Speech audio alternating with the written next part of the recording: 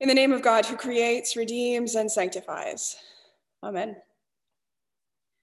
I'm wondering this morning if you have ever had one of those days where you just have this overwhelming feeling that everything is going really well. It's kind of like you're just kind of moving along and it's going really well. You're productive, you're connected, you're in tune, and things feel really good. Maybe even a little bit too good, but you're so in tune that you're not really paying attention to that. And then something happens somewhere else, kind of out of nowhere. It could be at home with your spouse, or at school with one of your kids, or maybe the new puppy pees on the floor and you step in it before you realize it, or somebody messes something up at work that you needed to rely on. Maybe there's 3 or 4 things that happen all at once, and suddenly it feels like, it feels like things are starting to unravel around you, even though you have no control over it. And you were minding your own business, having a really good day. And suddenly, that great mood, that great day you were having, that awesome, productive flow you were in sort of melts away. Because someone you maybe took your eye off for 1 second went and did something that you didn't expect. And all of a sudden, all you can see and hear and feel is frustration and maybe anger and maybe some disappointment. Because something or someone has just totally ruined it for you. That is the kind of day that Moses is having. A few minutes before this, Moses was literally having the best day ever. He was up on the mountaintop with God, communing with God directly, getting to experience something that most humans never get to experience so intimately. God has just dictated the law, the 10 Commandments. That's the passage that we heard last week. And now just imagine that into the middle of this direct, special conversation with God comes this huge interruption. God has looked down on the people, and all of a sudden God is angry, fiercely angry, because Israel has cast for themselves an idol. It's a powerful story. Israel is waiting for input from Moses and ultimately input from God, and because they don't get it, they go ahead and do something else.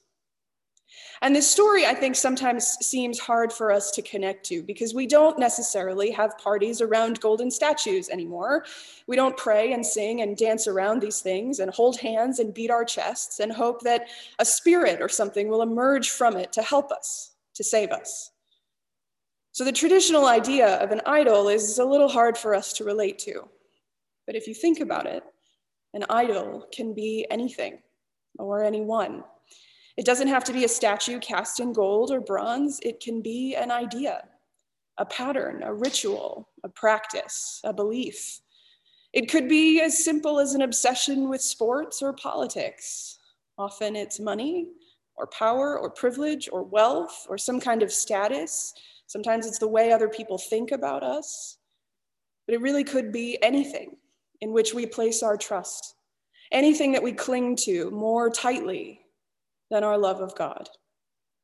An idol, for our purposes, is anything that stands between us and the God who loves us, anything that we love more or that we elevate to the place where God should be in our lives, something that distracts us from our first priority, which is love of God, and from our second priority, which is love of neighbor.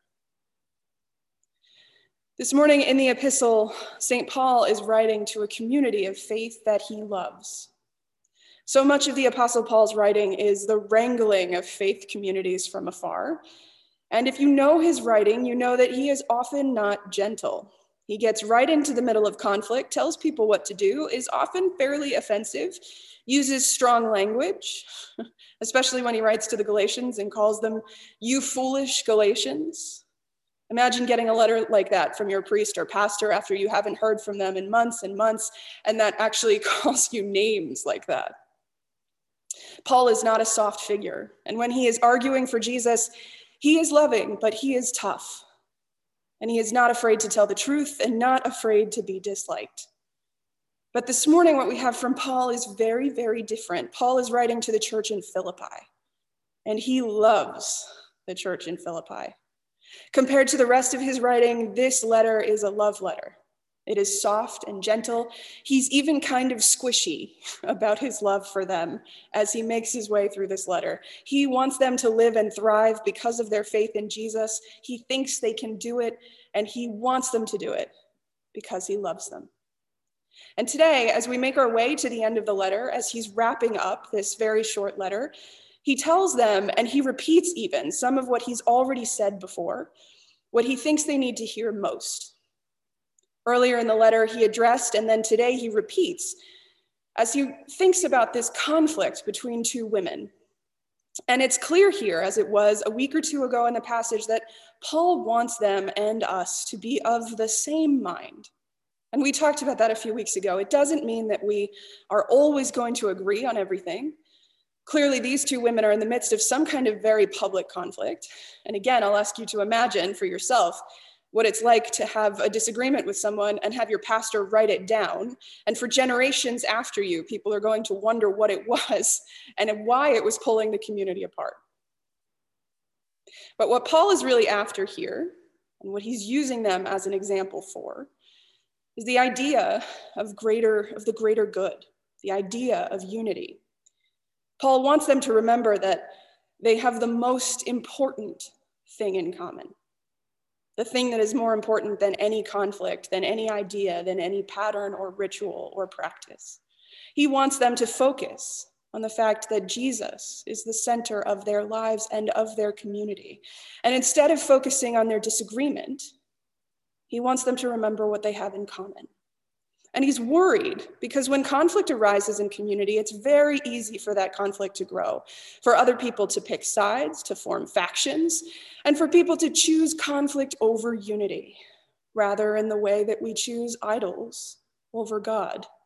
We get tied up in what's happening and what we think should happen, when instead we should be focusing on unity, on wholeness, and what we have in common. Paul knows that one of the greatest idols there is individualism. The idea that our individuality is so important and our individual needs are so important that they come ahead of the communities as a whole.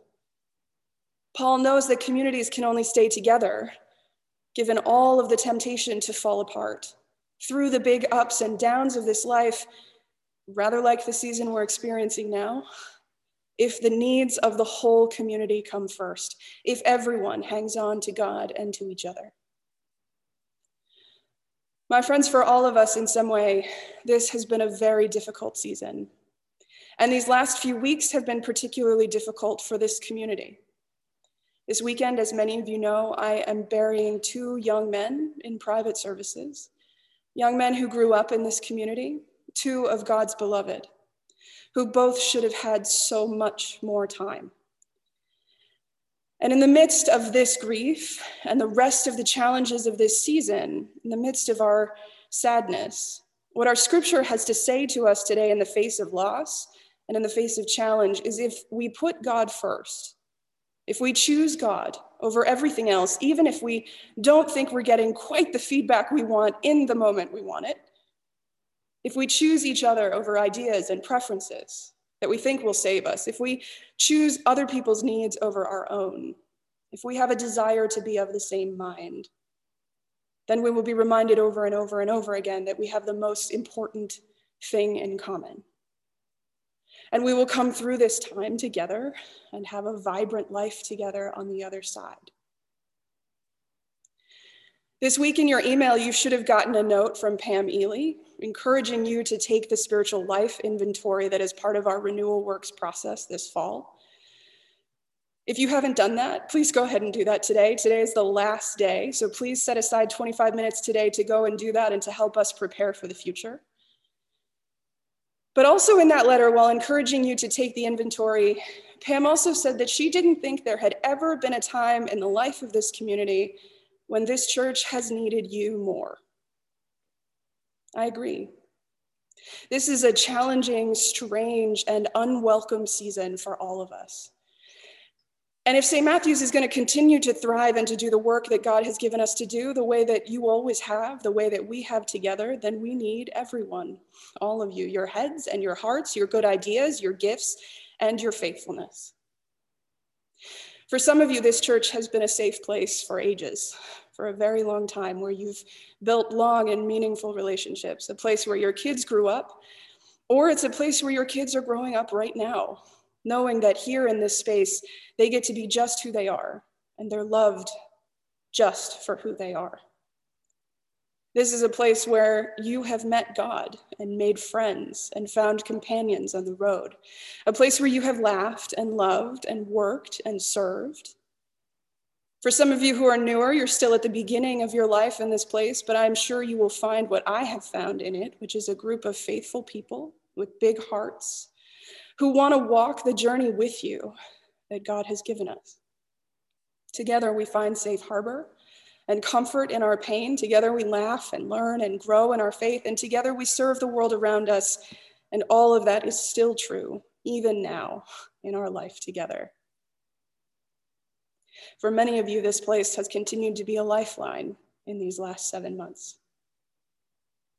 So let us continue as we make our way through this strange and unwelcome season to be of the same mind, constant in our loyalty to God and to each other, sure of the promises that God makes to us, sure of the promise even that all things do come to an end, and that there is life and wholeness meant for each one. Sure that we have a role to play, each of us, in radical welcome and commitment to each other, and in the holiness that comes when we choose to take care of each other.